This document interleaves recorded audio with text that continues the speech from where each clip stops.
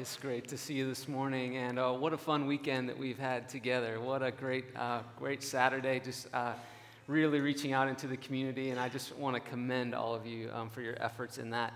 Well, I know that it's true of myself, and I know it's true of many of you. There are people in your life sometimes that make a huge impact, and you thank God for them on a regular basis. And standing here with me today is Jeff Dodge, and he is one of those people in my life, somebody who's made a huge impact. Jeff Dodge is the lead pastor at Cornerstone Church in Ames, Iowa, and they have a college ministry that many of you are familiar with called the Salt Company, and Brookside has been blessed with a really unique partnership with Cornerstone, with the Hope Center Orphanage that we have the opportunity to be a part of. We actually have a team over there as we speak here this morning. And what I love about Cornerstone Church is that they have a vision to reach the next generation. They have a vision to look at different college campuses really across the Midwest. They've targeted 81 of them, and even just in this coming year, they're going to be at Penn State. They're looking at Kansas, Minnesota, and Wisconsin.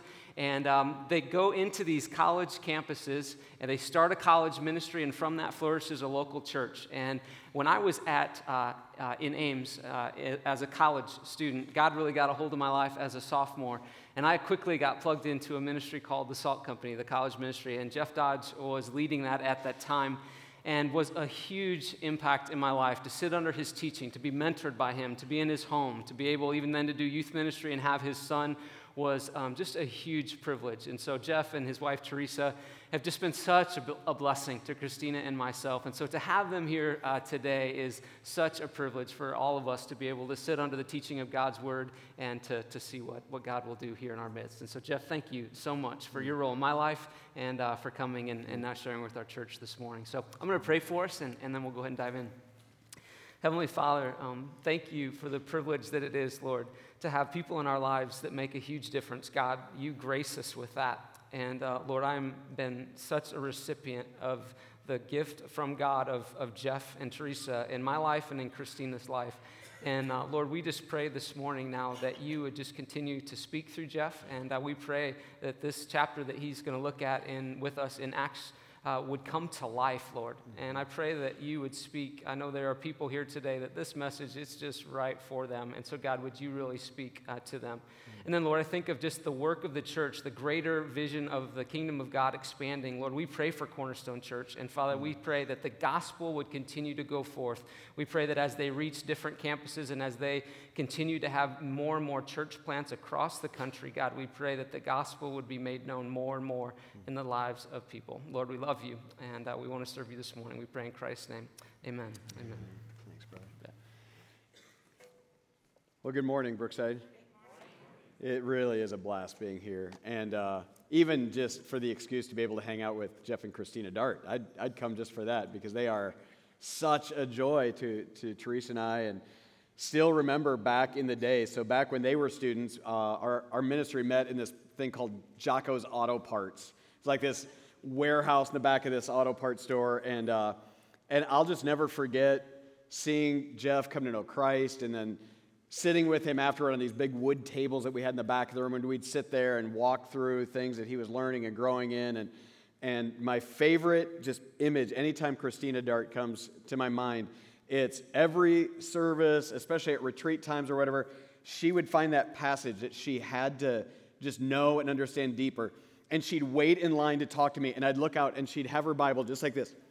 And then she'd step up a little closer and step up and just was not going to leave until she got her turn to open the word. But it was always from the scriptures. And so I'm just saying, you guys, Jeff and Christina from spiritual birth have had this hunger and a teachable spirit that's just marked them, not just in those early days, all the way till now. And so what a gift for all of you in this church family to be led with that kind of a teachable heart, not from a place, I've got this, I've got it figured out, now it's time to tell others. They're still hungering and thirsting and leaning in, and so what a joy.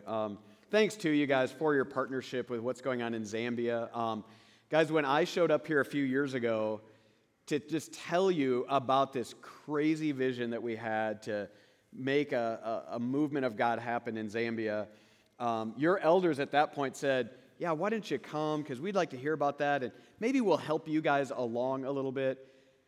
And it was like the vision just took off like a wildfire here, and you guys didn't just help us out. You guys partnered and grabbed the ball, and I mean, what God has done because of the partnership of our two churches together, it's just astounding. I hope that you guys feel the wonder of when churches partner together for the gospel, what can be done, because that ministry is a testament of a cooperative spirit that it's just been incredible. Well, I even watched Jeff's message from last week online, and when you guys had Marjorie by Skype, praying over your church family from Zambia, I mean, how cool was that? I mean, I'm thinking, I love her, and you guys love her. We got a cool connection. We got some family that we share together. So anyway, yeah, Jeff's right. We're doing some new stuff of trying to reach university students, and not just reaching the students, but what we believe is that there needs to be a multi-generational local church that reaches university students and pulls them not just to Jesus, but into the vibrancy of a multi-generational church family. So yeah, we're going at that, and have them at Iowa State, where I am, Iowa, UNI, Drake, and now heading, actually next week, Penn State is having kind of a soft launch on Easter Sunday, and then they'll officially launch next fall at Penn State. Following that will be Wisconsin and Minnesota, and just going places that we have no idea. Guys, we're a bunch of hayseeds from Iowa. What do we know about starting churches in Minneapolis and Madison? But I think God just blesses our bold ignorance, and it gives us a level of dependence on Him, because we're jumping into the deep end on this stuff. But just pray for us, because that, kind of like that Zambia thing, really sense that God's in this. Not exactly sure how the partnerships and how that's going to go long term, but we really feel like God is setting the stage. So pretty excited about that. Last thing, guys, by way of greeting, and then we're going to jump into the book of Acts. But man, when I listened to Jeff's talk last week, leading and calling Brookside to a renewed passion for justice and mercy and compassion. Guys, I'm telling you, that's not just a thing going on here. That seems to be something God's Spirit is doing in His church just all around this nation. Because I know that's what's going on in my heart and soul. I mean, I'm watching Him, listening to Him. I'm like, yes, And so last night over dinner, we're swapping notes about how our church is positioning itself, how my own life, what I'm doing to reposition myself to think more about compassion and mercy. I just want to say, do so more and more. Just catch that wave. God is up to something. And this church is joining with a whole lot of churches, kind of almost like an awakening to some really substantial ministry in our cities that we've got to pay attention to. And I'm so glad you guys are on the front lines of that. So praise God for that. All right, so let's do this. Let's go to the book of Acts, and I'm going to be in chapter 12. And I'll be honest with you, when Jeff, got in touch with me, and then he said Acts 12, and I'm like, sweet, yeah, that's great. And then later I read Acts 12. I was like, yeah, never taught through that passage. Not sure where I'm going with that. So here's what I'm telling you. I say that by way of confession, and also to say, I'm only like one step ahead of you on learning this stuff, but I'm telling you what God has done in reaffirming and re-speaking into my soul about some things from this text. I can only pray that what He's been doing in my soul gets transferred somehow into your soul today as well, because I think it's really, really significant. And if we're going to take the movement of the gospel serious, we've really got to pull over and park in Acts 12 for the unique contribution it makes. And here's why I say that, guys. Acts 11 ends with the church seemingly just firing on all cylinders. The church in Antioch is started. Antioch will end up becoming the hub of first century church activity. And so right away, some pretty sweet things and unique things are going on in Antioch. It's a multi-ethnic church, which is really, really beautiful and will set a new template and a new kind of standard for church planting throughout the first century. So they got that going for them. It's this beautiful coming together of not just diversity, but a coming together doctrinally. They already have a compassion for churches that are not doing as well. And so you're going to find them, they're going to do a relief effort right off. I mean, just right out of the gates. They're helping with food relief and stuff. So just awesome stuff going on in Antioch. Chapter 13 is actually going to pick up that story again, and you're going to find Antioch also becoming this sending church. So church planting and mission work is going to be going on through Antioch, not just awesome things happening in that city, but through them. But in between those awesome chapter 11 and 13, in between those cool stories about Antioch, it's almost like Luke steps forward and says, wait, let me tell you what's going on back in Jerusalem. Meanwhile, back at the ranch, okay? All this euphoric, like everybody'd be like cheering. This is all the places, 11 and 13, that we're highlighting our Bibles. And in between, you got chapter 12, and it's a very different story there. So go to Acts 12 with me. Let me start off. By the way, didn't used to have to pull these babies out when I was teaching from Jocko's Auto Parts. Things have changed over the last... Anyway, otherwise this is all like a big blur, and that would be of no use to you. So Acts chapter 12. About that time, King Herod... So again, about that time, same time, Antioch, boom, fireworks, everything awesome, helicopters. No, probably not. But about that same time is awesomeness going on in Antioch. King Herod violently attacked some who belonged to the church. Violently attacked. So a lot of you guys are watching the news and seeing when people groups are being attacked, and because of their race or because of their religion or whatever that is, King Herod, all sorts of sweet stuff going on up north in Antioch, back in Jerusalem, they are being targeted as a group, and a violent attack from the king is going on against those that follow Christ. In verse 2, he executed James. Now there's several James qualifies. This is John's brother, James, the apostle. James doesn't just execute him with the sword. Okay, so just like in our day, there are cleaner and more noble ways to kill people and some really brutal ways to kill people. In the first century, to kill somebody with a sword is to strike terror in people. It is bloody. It is awful. It is to send a message. I'm not just coming after you. I'm coming after you at the top. I'm taking one of your apostles and I'm brutalizing him. This is like terrorism, okay? Make no mistake, this is planned governmental terrorism going on to terrify the church and to stop it from growing. That's what's going on at the same time as Antioch flourishing and having a blast. Meanwhile, this is what's going on. So, when he saw that it actually pleased the Jews, getting a lot of applause for this barbarism, he proceeded to arrest Peter too. Right? Let's go after another one. During the Feast of Unleavened Bread. After the arrest, he put him in prison and assigned 4 squads of 4 soldiers each to guard him, intending to bring him out to the people after the Passover. Who knows what he was going to conjure up? Who knows what next level of brutality? So Peter was kept in prison, but I love this, but the church was praying fervently to God for him. So you can't help but catch the abrupt change in narrative from chapter 11 to chapter 12. Things are going horribly. There is tragedy just hitting the church in Jerusalem, guys. Violent attack, execution by sword, imprisonment. But things were going so well. Like, did God get so preoccupied with what he was doing in Antioch that he forgot what was going on in Jerusalem? And go, how can these two things be going on simultaneously? How can this possibly work to advance the gospel? Is there something wrong with this? Well, why? What's happening here, right? Brooke said, I'm telling you, it's hard to take this stuff, but I want you to lean in and really listen to what's going on in Acts 12, because this is going exactly according to God's plan. This is a hard thing. Maybe that's why they had somebody else come in and teach it. This is a hard thing to teach. It's a hard thing to speak. But I'm telling you, Brookside, this stuff is exactly according to plan.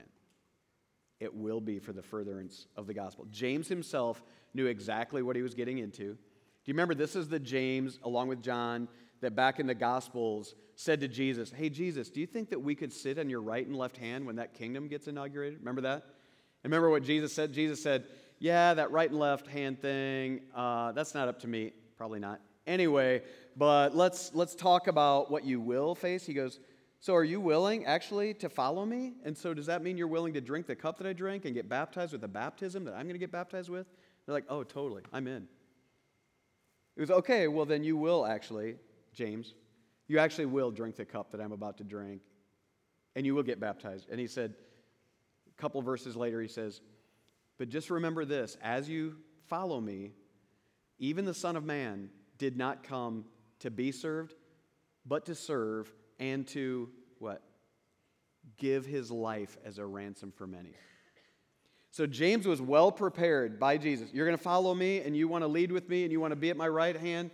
Exactly. I'm going to beckon you down that path. Here's where it's going to lead, right? And so it was not a shock to James that that's where that path would end.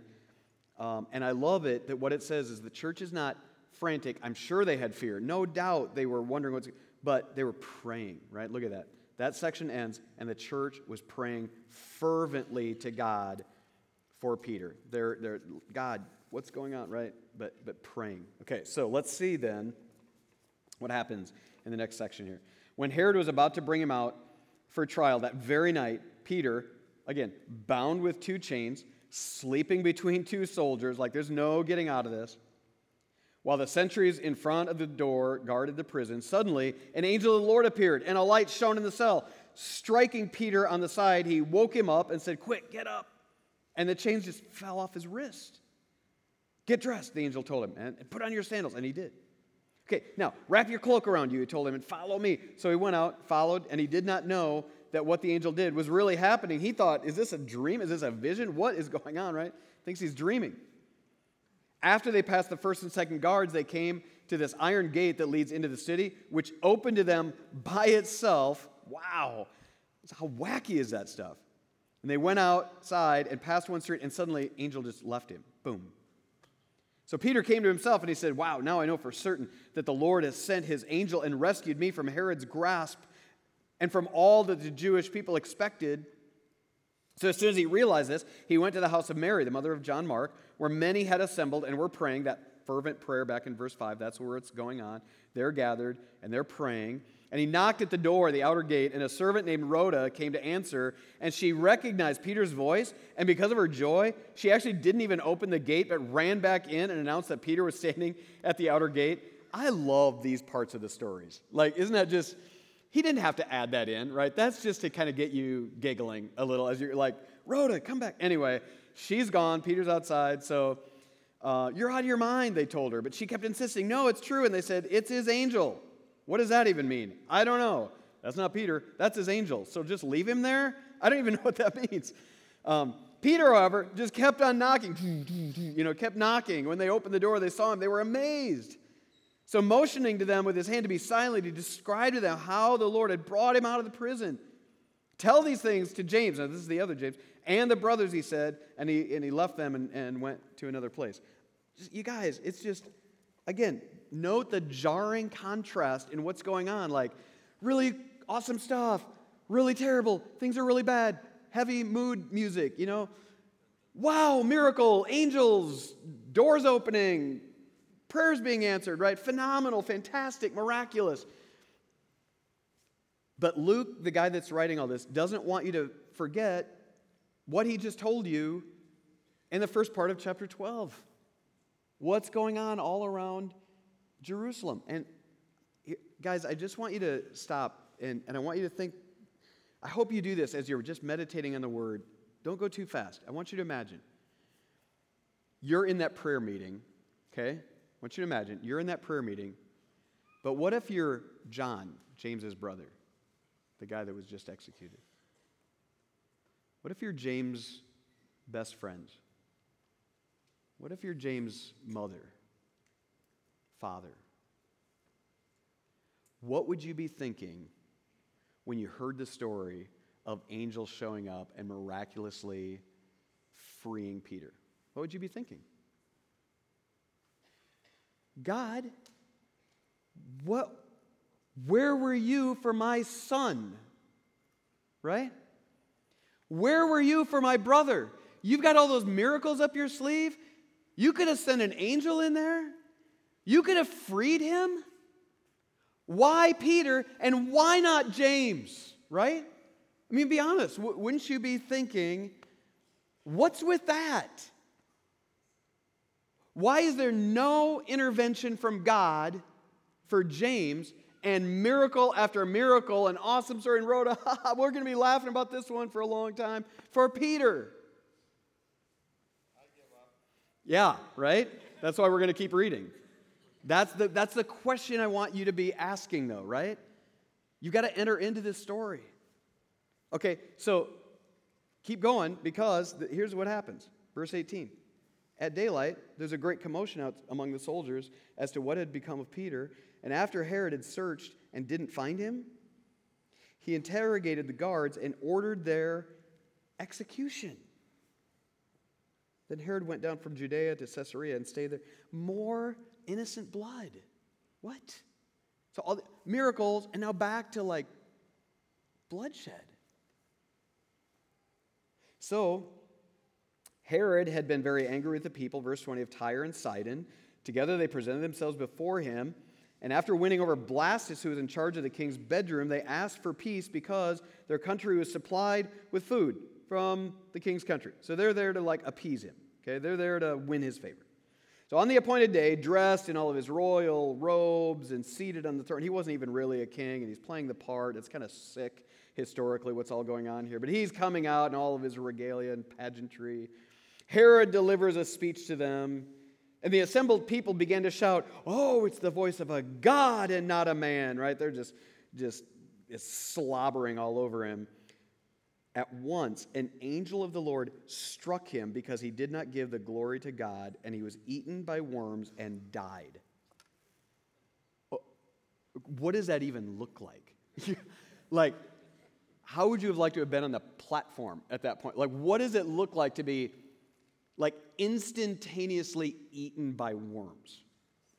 I'm just telling you, it is shocking, the difference in narrative that goes on.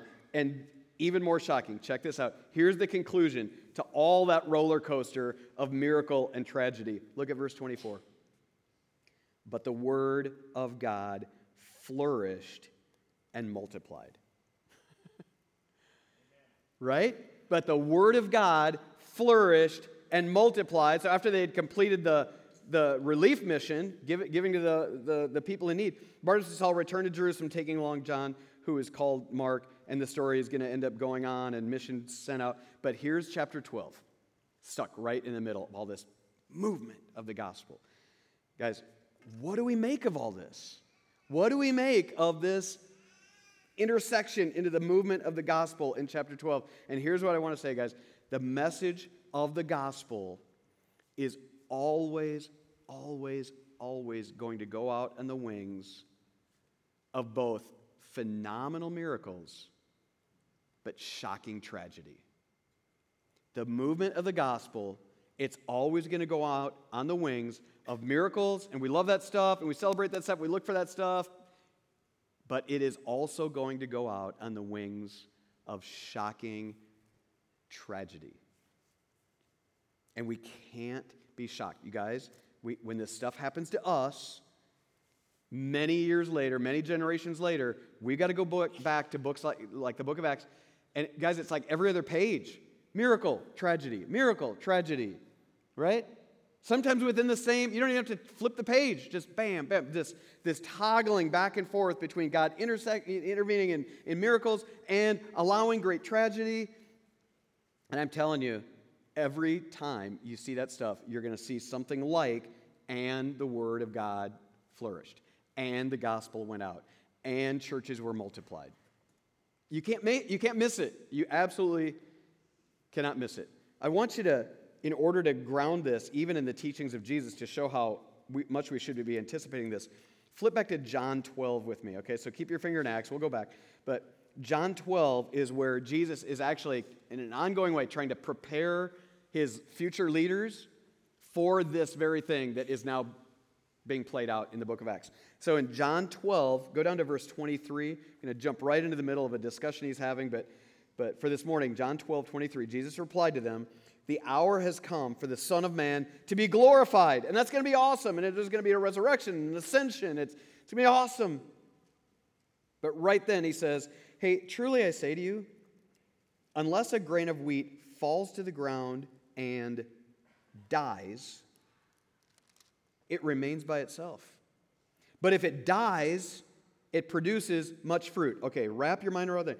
If it dies, it produces much fruit. And now he's not going to talk about just himself. He's going to turn to his listeners. Verse 25, "The one who loves his life will lose it.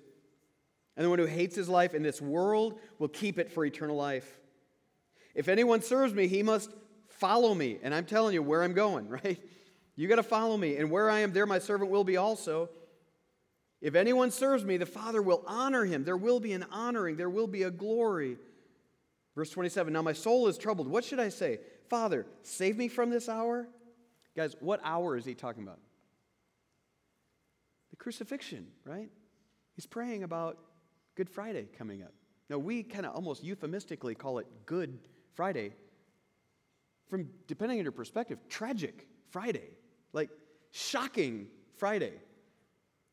You say, should I get out of it? Is that what I should I get out of that? He'll go to the garden saying, "Lord, Father, is there any way that I can actually accomplish what you want me to accomplish, but not have to go to the hour of trial, the hour of being turned over, the hour of being beaten, the hour of crucifixion? Do I have to go through that humiliation, that terrifying moment of crucifixion?" He says, should I get out of it? "But that is why I came to this hour," he says. "So therefore, Father, glorify your name." And a voice came from heaven, "I have glorified it, and I will glorify it again." That was Jesus preparing all of us, all of the leaders in the book of Acts, all of us for what's being encountered here and what will be encountered as the gospel continues to go out across the land and even into Nebraska in 2017. We have to embrace Jesus' words and then what's going on in Acts. It's a hard saying, guys.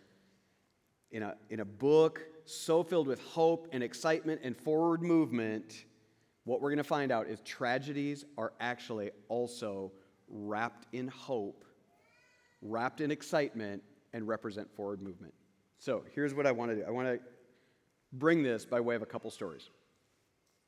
Story one is my son Colin. My son Colin, at 5 days old, ended up with these internal infections that almost took his life. So for 30 days, he's hanging in the balance. We don't know from one moment to the other if he's going to be alive or dead. For 30 days, hovering over him. One night, it is just excruciating and painful, and we're just watching his life just ebb away from him. And I'm just so desperate.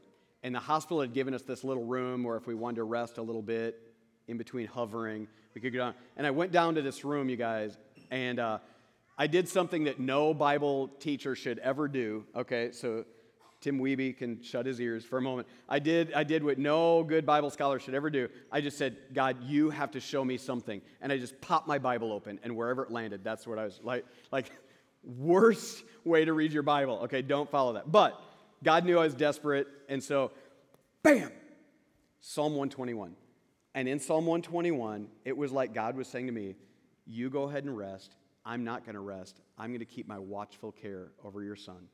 And I laid down in that bed, and I fell into the deepest contented sleep, only to be awakened by the phone next to the bed saying, "Hey, Dad, somebody's up down here and really wants his dad to come and feed him." Just in that moment, God restored him.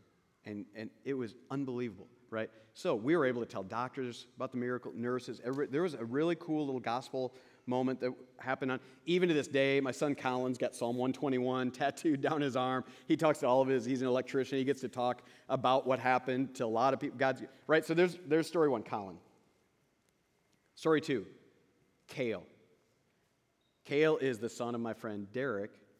Derek's a cop in Ames, and while he was on duty, he got this call that there was an infant that they had laid him down for his nap, and he didn't wake up. Derek's actually called to the scene. It's his son, 1-year-old Kale. By the time I get the call, they're already at the emergency room, so I run in and I rip open the curtain in there. I mean, guys, if you've been in scenes with cops, I mean, there's cops everywhere. There are firemen everywhere. That's a tight band of brothers, right? And there's Derek, all in his Kevlar. He's a big dude, and he's got his Kevlar on, and he's over his lifeless son, and he looks up and he sees me, and he says, "Jeff, God's got to have a purpose in this. God's got to have a purpose in this," like almost telling himself, right, what he knows that his soul needs to hear. And you guys, I ran over and I laid my hand on Kale and Derek, and I prayed. You guys, I'm telling you from the depths of my heart, I have never prayed more earnestly, believing more powerfully in the power of God to raise a child from the dead. I've never prayed with the level of intensity. And he laid there dead. God didn't do the miracle. But because God chose to let tragedy run its course, you guys, here's what I'm here to tell you. We have seen a revival of the gospel in our community that you can't compare it to anything else we've done. We've put on big Easter productions. We've put on big shows. We've done big evangelists and things. I'm telling you, we have more people in our church family who have been won to Jesus Christ because of the bold witness of the gospel through Derek and Dawn, through the tragedy, through the lack of miracle. Guys, you can't hardly throw a rock and not hit a cop in our church, right? Which you shouldn't do. Like, don't throw rocks at cops. But I am telling you, the revival, and this is a few years later, they have this Kale Man run to honor Kale, but also to raise money for people who are adopting. And every time Derek gets up there with a blowhorn blowhorn, I don't even know what I'm saying, gets up with a thing that projects his voice and gives the gospel again. You guys, I am telling you, there are more people that know Christ because of Kale's tragedy than Colin's miracle. I'm telling, just objectively, if you want to measure kingdom movement by how many people have come to Christ because of A versus B, exponentially more people have come to know Jesus Christ because of Kale than because of Colin, even with his tattoo, okay? God uses tragedy as part of the forward movement of the gospel. And here's the thing. You got to ask yourself, why? That almost doesn't make sense. In that emergency room, it wasn't making sense to me. I wasn't seeing it, right? Here's why, you guys. Next weekend, Easter, resurrection. Here's what happens. Even in the minds of unbelievers, all of your unbelieving friends, they've got this storyline that God has whispered into their souls already. It's hardwired into their being, that there's some transcendence. That means something more than this brick and mortar and flesh and blood. There's something more out there, right? Tragedy and miracle are both these booming voices reminding people there's got to be something more than flesh and blood and bricks and mortar. There's got to be something more out there, right? And you come to Easter, and you know the reason that do you know why you're having to add services and add seats and everything else? Because there's something about this crazy story that a God out there would break into our time and space and walk with us, suffer tragedy, and then be restored in miracle. Something about that story, as ludicrous as that sounds, resonates in the hearts of people because they know it's right. God already has been whispering that story, and so they start hearing the story come back to them, and they get it because their own life is filled with tragedy and miracle. And all of a sudden, there's a God who actually designed tragedy and miracle to awaken me to who He is, never more boldly described than in Good Friday and Resurrection Sunday. Those two things coming together like no other event on the planet.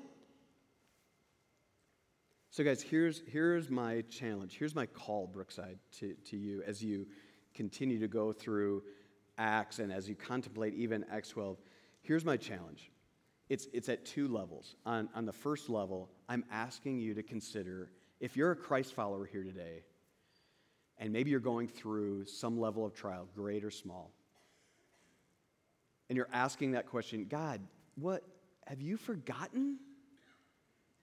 How come I hear about you intervening and pulling off miracles all over the place? What about me? Have you forgotten? I want you on this day to drop on your knees before Jesus and say, Jesus, I can't get from this vantage point how pain, trial, tragedy will somehow further your gospel, but I can't get away from the fact that that's what you do. So I'm just going to surrender it to you, and I'm going to start looking for the breaking through of the gospel through this, right? So I'm saying it starts in you, in your heart, in your soul, to be willing to say, Jesus, it goes counter to what I think the way things ought to be, but it's clear. And when you start getting really discouraged, listen to the words of Jesus who says to you, hear this in your heart. You know, you're going to go through a lot of trials, but I'm preparing a place for you. And look, if that weren't true, I would tell you. I'm telling you the truth. I'm preparing a place for you. And if I'm doing that, I'm going to come back and I'm going to get you. And that resurrection that you're celebrating about me, yeah, I'm actually going to give you one of those, and it's going to be glorious. I want you to believe that so deeply that it will give you the strength to go through whatever it is right now, because on the other end of this, it's glory. And that grain of wheat, it's got to die before it can really experience total, beautiful, transforming change, glory, resurrection. I want you to believe again the gospel. And here's what I want you to do. I want you to be prepared this week to boldly tell people about this crazy story of Jesus' death, burial, and resurrection. Because I'm telling you, it sounds so weird, even in our own ears, that could be the plan of God. The people that you're going to talk to, they're going to connect with it. It already lives in their souls.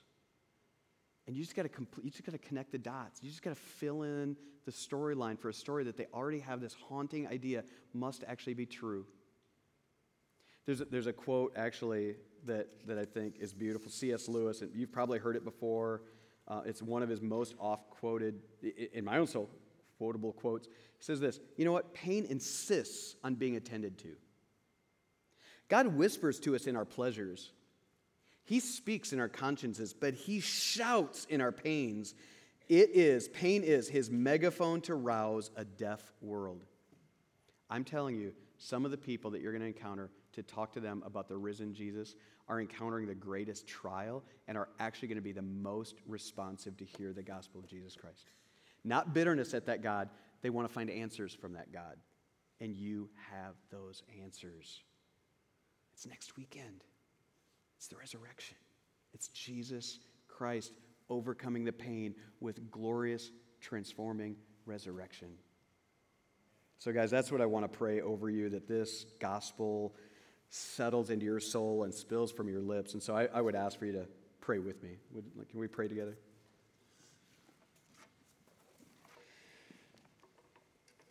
So Jesus, we want to surrender to this gospel all over again. We want to say to you, Lord, that often we enter into trial and tragedy and it doesn't make sense, nor do the miracles make sense to us. It all seems crazy. But what we want to say is, Lord, if you should intersect our world with miracle, or if you should intersect our world with tragedy, we're going to look for that to be an opportunity for your glorious gospel and for your Son to come through loud and clear and bold and beautiful and attractive. So fill this place with people who are coming to know the real God who speaks real truth about a real hope. And I pray even this week that these guys would believe that deeply, re-encounter this gospel truth in their souls, and speak of it boldly to all that they encounter. That's my prayer. In Christ's name I pray.